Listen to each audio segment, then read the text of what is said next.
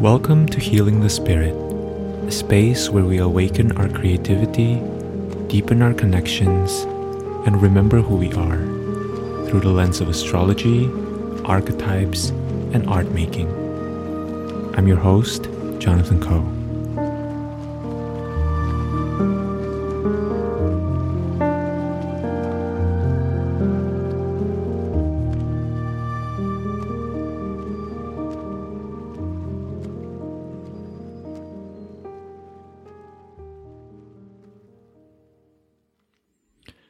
Hello everyone, welcome to Healing the Spirit and welcome to this episode.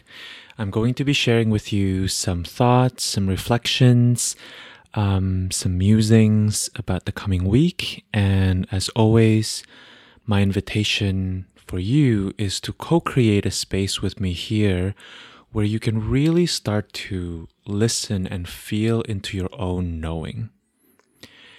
What do I mean by that? What I mean is, as I'm sharing this, sensations will come up. Maybe it is within your body, or maybe sensations can also happen outside of your body. Maybe as you're listening to me outside, you see the glimmer of the sunlight hitting your window. Or perhaps you see a bird flying by. And my invitation for you is not to necessarily rush into trying to conclude with your mind what it means, although that may spontaneously happen, right? But to be with that sensation and to be with the experience of being a being that has these sensations and to just follow that, to just see what happens if you allow yourself to be with these sensations and let them lead you. All right, so the astrology of the week is quite intense, in my opinion. On Monday, the 13th, we have the Sun in Scorpio opposing Uranus in Taurus.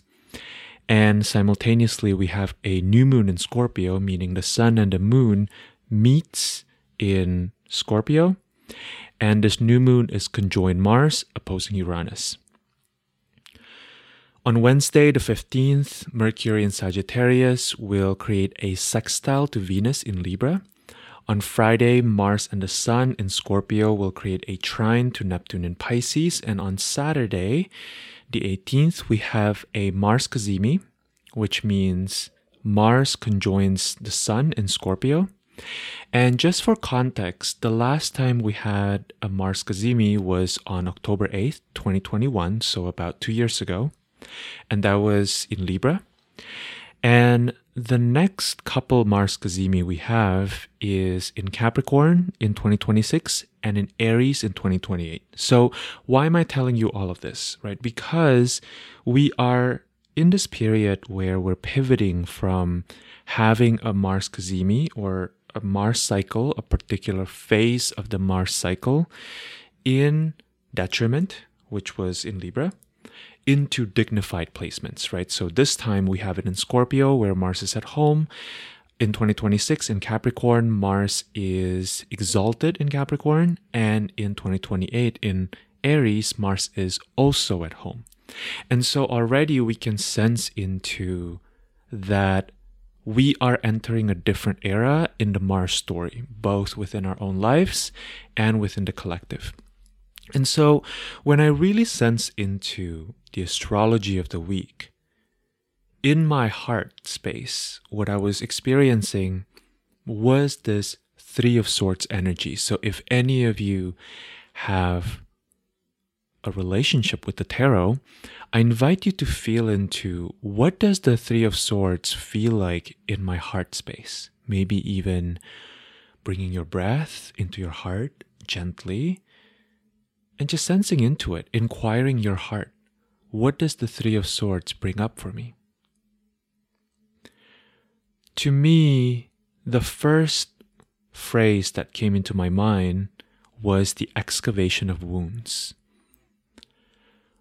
Wounds are ways of being with the world that are not sustainable because there's an expenditure whenever there's a wound.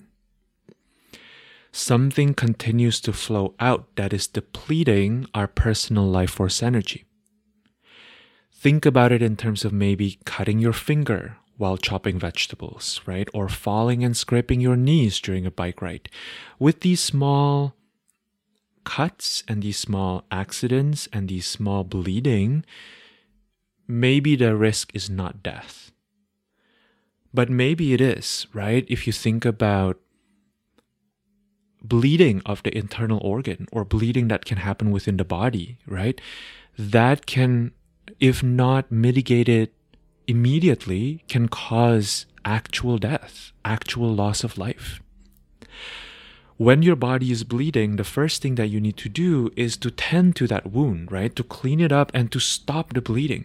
Stopping the bleeding is so important, right? Excessive bleeding in the physical body can cause death. And so there's this recommendation, right, in the medical community, which I'm not a part of, but I know this for a fact because people talk about this. The recommendation is to apply pressure because that pressure can prevent the cutting off of the blood supply to the limb, right?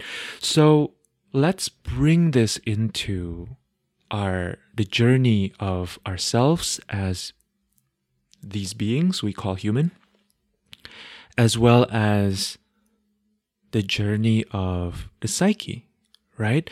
The soul as expressed through the psyche at this moment. Here are some of the questions I want you to contemplate, and I want you to ask your soul and your psyche, right? Where is that wound? What happened? How did you get wounded? And here's the real question, in my opinion. What do you need right now? What do you need? Do you need that wounding witnessed? Do you need that wounding to have an outlet or a channel? Does that wounding need to be stopped?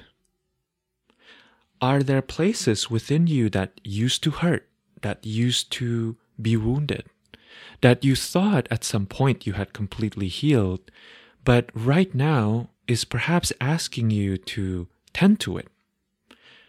And maybe when this happens to me personally, often my mind doesn't like it. There's a way in which my mind is conditioned, educated, socialized to think that if there's pain, and I did what I needed to do to tend to that pain, I should be done with this pain, right? I shouldn't be experiencing this pain anymore. This pain should be gone. But my question is, if this pain is showing up again, if this wound is showing up again, maybe even gushing with some blood, what might be the underlying wisdom beneath tending to this wound in a deeper way, or even just tending again to this wound? Something we hear a lot about the healing process, and I'm talking really about the spiritual healing, is that often it is more like a spiral rather than a straight line, right? That we don't just get from point A to point B, but we kind of swirled in the spiral. We continue to come back to similar points, but we just maybe see and experience them from different perspectives, different points in the spiral. What I have found personally as someone who's a devotee to the spiral, to the mystery of this strange, often unconscious, always very deep process, is that staying with the spiral gives you access to something. I don't always know what the something is. I want to say wisdom, but sometimes it's just a well of hurt. Sometimes it's just the abyss. And when one is confronted with that endless abyss, the real question is, what do you want to do? There is a way in which many of us carry around within us deep pain that my argument is that we cannot heal some of these pains within a lifetime. One lifetime is not enough. One body is not enough. And so to me, the key to working with this is, how do you allow yourself to descend with skill and perspective? And the two are not really separate, right? Sometimes the skill is the perspective. Sometimes the skill is the framework or the cosmology, right? That assists you with that deep dive, just so you don't drown into the abyss. Because to me, there is a certain level of skillfulness. If you want to choose aliveness, which I don't believe aliveness is compulsory for everyone. I don't necessarily even think that aliveness is always the right answer for everyone, right? Everybody needs to feel into what feels the most right for them. And also, for many of us, we do want to be alive because as souls, we decided to come into these bodies. We decided to have this experience. We decided to be in this world at this time, right? And so something I've noticed for many people who come to me in sessions, bringing these experiences with the spiral, there is absolutely the risk of completely drowning and not coming back up if we don't anchor ourselves in something. And I can't tell you what that something is. But what I can tell you is you need to anchor yourself in something. And to me, this is the true wisdom of Mars in Scorpio, right? Mars is at home in Scorpio. Mars enjoys diving into the depth, right? But without proper preparation, the depth is simply going to bring you death. And sometimes death is absolutely necessary. I can think of how many times I go through the process of ego death, and I really needed to go through that, right? Sometimes we really need, some parts of us need to die. But this is a space that takes a lot of skill to navigate, that takes a lot of willingness, that takes a lot of perspective to navigate if we are to dive deep for the wisdom. So I'm just going to share some of my own perspectives about this, right? I cannot pretend to know your depth. I cannot pretend to know what you need to go into that depth. And so if at this moment you need a pause and you need to really feel into, what does my depth feel like? How do I know I'm in the deep? What do I need to navigate the depths? Then I really welcome you to pause this contemplation and to come back to it another time. If it makes sense to you, feel free to really sit with this question. The point here is not to finish listening to me talk. The point here is to inspire you to inquire and then to live with that inquiry and to see what comes up. So if you ask me, right, this is my take. My take is my anchors are compassion and humor. And I remember one of my teachers, Deborah Kremins, used to say to us all the time, there's nothing you cannot do without compassion and humor. And I remember what she said to resonate so deeply the first time I heard it, and many, many years later, it still resonates. And I think this is really the key. This is really the heart of my work, both for myself as well as holding space for others. First and foremost, in tending to these dark places, and I don't mean dark as evil, but rather as places that maybe we haven't explored, that haven't been illuminated, one must bring a lamp. And that lamp, to me, is deep self-compassion. What does it mean to have deep self-compassion? Again, this is a very personal question, right? Because I think there are so many different ways to consider this. And depending on your life experience, depending on who you are, the answer to that will be very different. And I would even say, depending on which period of your life you ask yourself, that answer may shift, right? How self-compassion looks like for me now is so different than 10 years ago. I have a different capacity, I've had different experiences, and so it's natural for the manifestation to feel different. But to me, self-compassion is a choice. To me, self-compassion is a conscious choice to believe that beneath my actions, beneath my strategies, beneath my defense mechanism, there is a desire, there's a search, there's a yearning for love. And notice what comes up for you when I say the word love, because I have a very specific definition of love for myself, and maybe you do too. And maybe it doesn't look like how you were taught love needed to look like. So my perspective on love is that love is not exclusively this airy-fairy thing.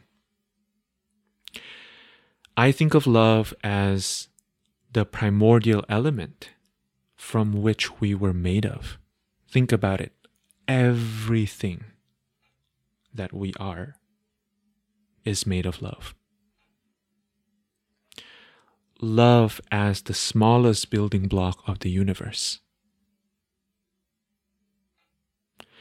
And because of that, to me, we are all always looking for love. We are all always looking to return to that sense of being completely held, being completely accepted, of complete belonging.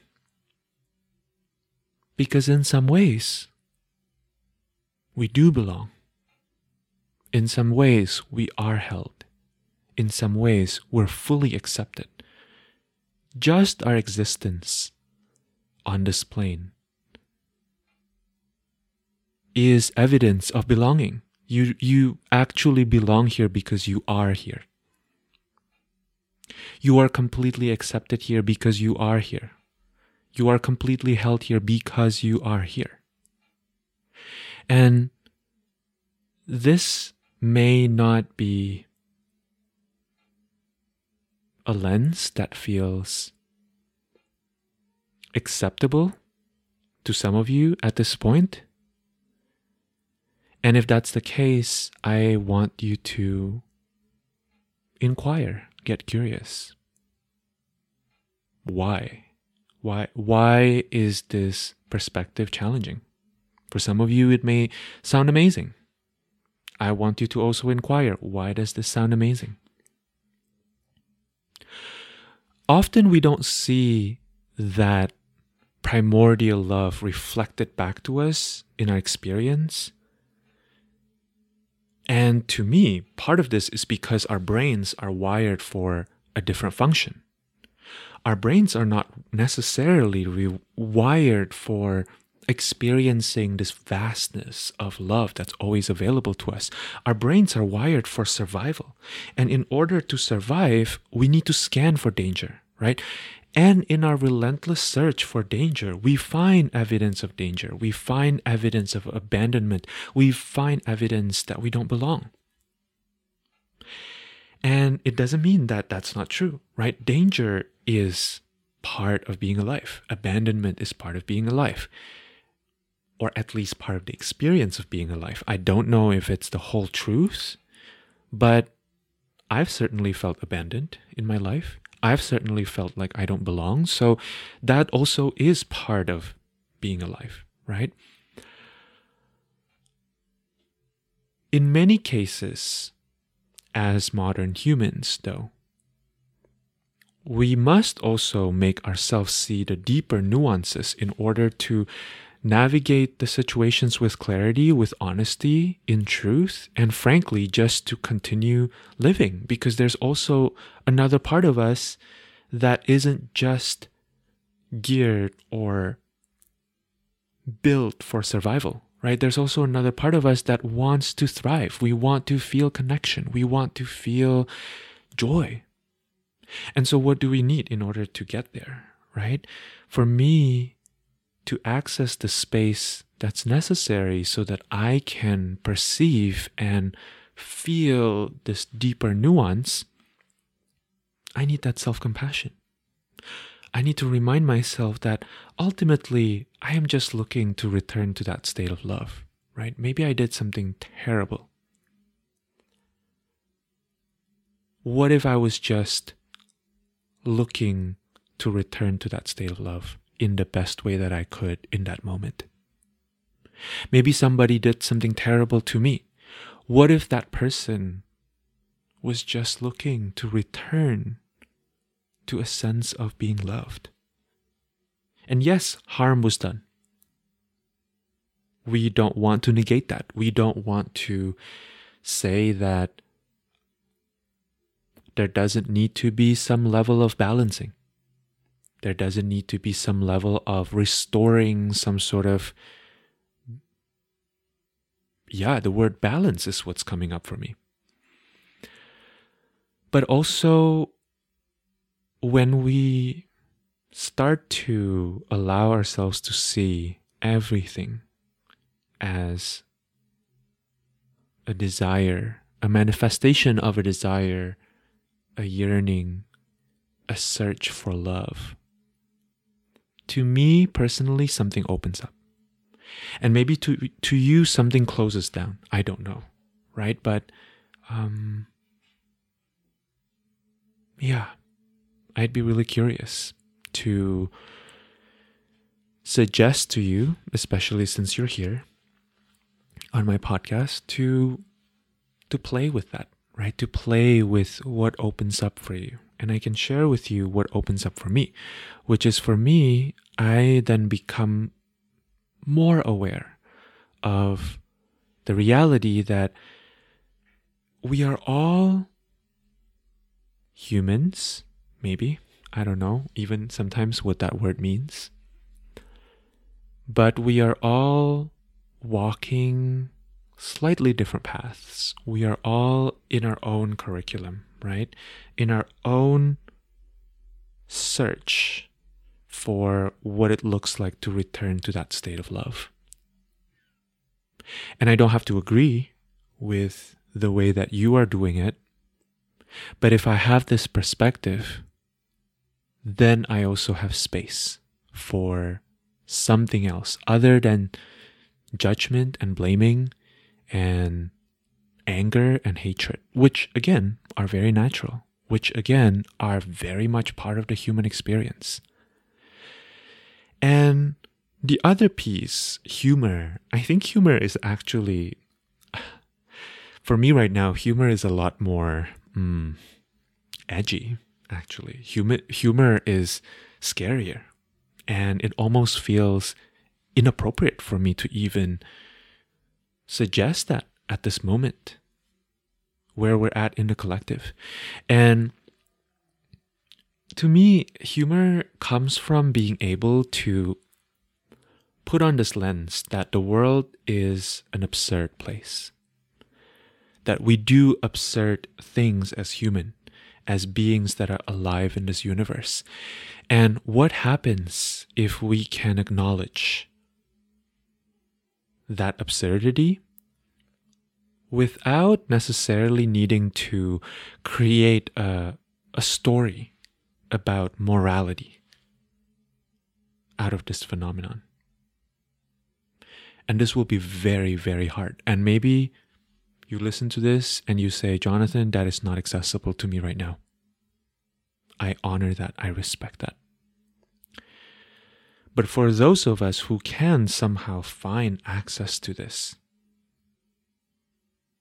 what if we allow ourselves to see our absurd actions and reactions for what they are, which is us doing our best, and ultimately that best attempt can have all kinds of different impact, right? But from this place of perhaps suspending judgment towards others, maybe we can also start to find space where we can have a little less judgment, where maybe we can loosen up our own ties towards ourselves. When there's so much destruction, when there's so much strife, I think it's so hard to cultivate this sense of humor, right? So my invitation, if this is something that you want to try, is to scale it down a little bit, right? Humor doesn't have to look like laughing hysterically. Humor doesn't have to look like being happy all the time, right? Again, humor can just be a loosening. For me, my sense of humor looks like this: catching myself even as I'm recording this, and noticing myself like getting a little preachy a little bit, and just being like, okay, here we go. Here's Jonathan doing Jonathan shit again, right? And just letting it be that, rather than following this rabbit trail of what my mind wants to make out of it. And that's, again, not to say that I am trying to ostracize my mind and its functions and this part of me that wants to create stories, right? Not at all. Again, I welcome that as part of my human experience, and maybe part of your human experience too. But sometimes I have been thinking about it like this in terms of the story of Alice. What happens if Alice didn't follow the rabbit who's running around with the clock, right? Because she actually had that option. So similar to that, I also try to put a little bit of space, a little bit of a slowing down, right? What if I catch myself in the act of my own bid for love, my own bid for validation, my own bid for control in order for myself to feel safe? And I just let myself be a little humored by that, right? And not go so deep into all the stories about what that can mean. To me, this is a huge discipline, actually. This is a practice, right? I say it, and it can sound a little bit maybe like avoidance. There may be a part of us that's like, no, we have to follow every trail. But I'm telling you right now, it's not possible. If you want to follow every single thought that you have to the ends of the earth, if you want to follow every single emotions, one lifetime is not enough, like I said. So in some sense, maybe this is just my own natal Mars in Capricorn, right? But to me, one of the important things, if we do choose to do this deep work of going deeper into parts of us that are scary, into parts of us that are hurting, we also need to have a safe code, right? And we need to prepare, for the eventuality of at some point needing to use that safe code and saying, okay, enough. I don't want to go deeper. I'm good, right? And it's so funny because I've had conversations with friends and colleagues and clients who were a little stunned by this idea that you can have a way to tell yourself to stop going deeper. That sometimes we don't need to excavate all the way down. That's not always appropriate at all times, right? And also at the same time, this new moon in Scorpio is an absolutely powerful transit to be sitting with the parts of us that may feel challenging to sit with, to reckon with, right? With the presence of Uranus opposing the new moon, I wonder if for a lot of us, this is not even a thing that we need to consciously do, that it will just present itself to us if we signal some level of readiness, right? We may really have to look at these parts of ourselves that we've been rejecting, because maybe we fear that acknowledging them will confirm that there's something wrong with us, right? So if this happens, here are some questions that you can sit with. What's the story here? What story am I making about this part of me? And then once that part has stopped feeling utterly scary to you and completely decimating to be with, what I encourage you to ask is, who is this part? Like, actually, who is this part? Is this maybe some part of me that I'm still carrying from that time when I was 6 and something happened, right? Is this maybe a part that I'm bringing from past lives, if that's part of your cosmology? Is this maybe a part that I had to develop in response to a caregiver? And what does this part have to share with you? What does this part want you to know about you, about the world, about everyone around you, about your relationship with yourself? So here are some practical suggestions. With Mars and the Sun conjoining Neptune, what I would suggest is to create ritual space, to create maybe even a trance space if this is part of your practice, or simply a space where you can light a candle and journal with these explorations. And create a space that feels supportive to you while you're meeting this part. How can you give yourself a little bit of extra encouragement so that you can feel safe being with this part? And to give yourself a chance to listen to what wants to be expressed here. Again, I am very mindful of my own tendency to say that this part will have wisdom for you. I think that's generally true. I haven't really met a part that hasn't had wisdom for me. So maybe that is like a true thing across the board. But your experience with listening to what that part has to express to you may not feel like wisdom in the moment. It may feel crazy. It may feel confronting. It may feel irresponsible. It may feel really scary. So I think lowering the expectations here and just increasing your capacity for curiosity is really the name of the game here, right? I think with the presence of Neptune here, there can be also support that we can receive or that we can ask for from the other realms, right? The realms that are unseen. Like who in the unseen realms are some of your guides, some of your allies, some of your friends as you navigate these terrifying places? Or maybe even not terrifying, but just places that you haven't wanted to see, right?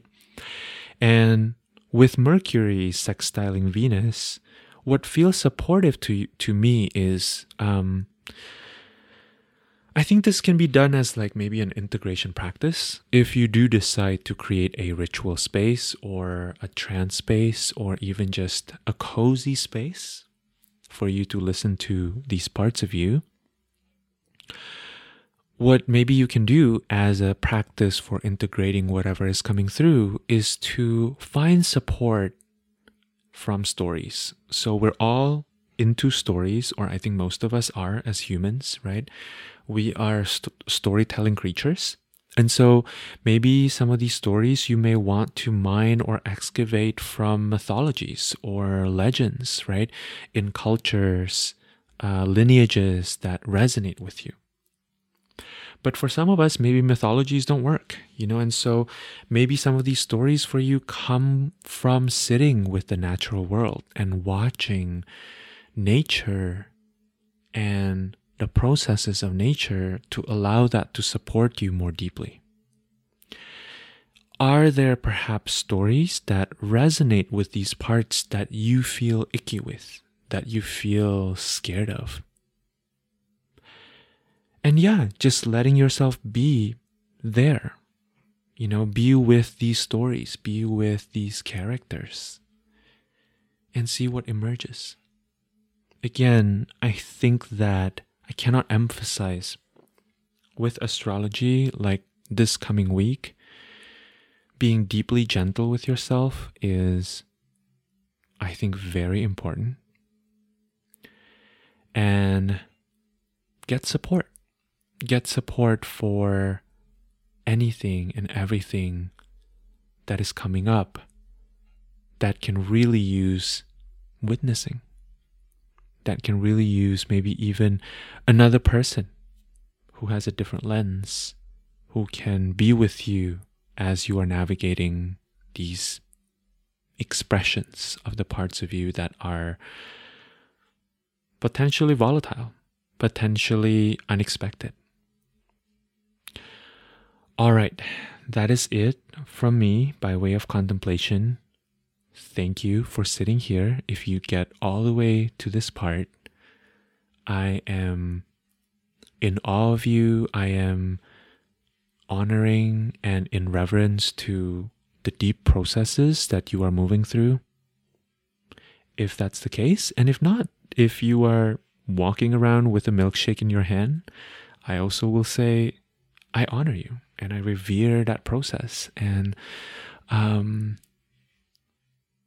may all of us find peace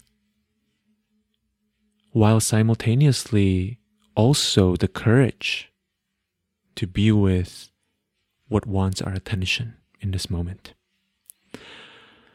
Thank you so much. I am sending you so much love. Until next time.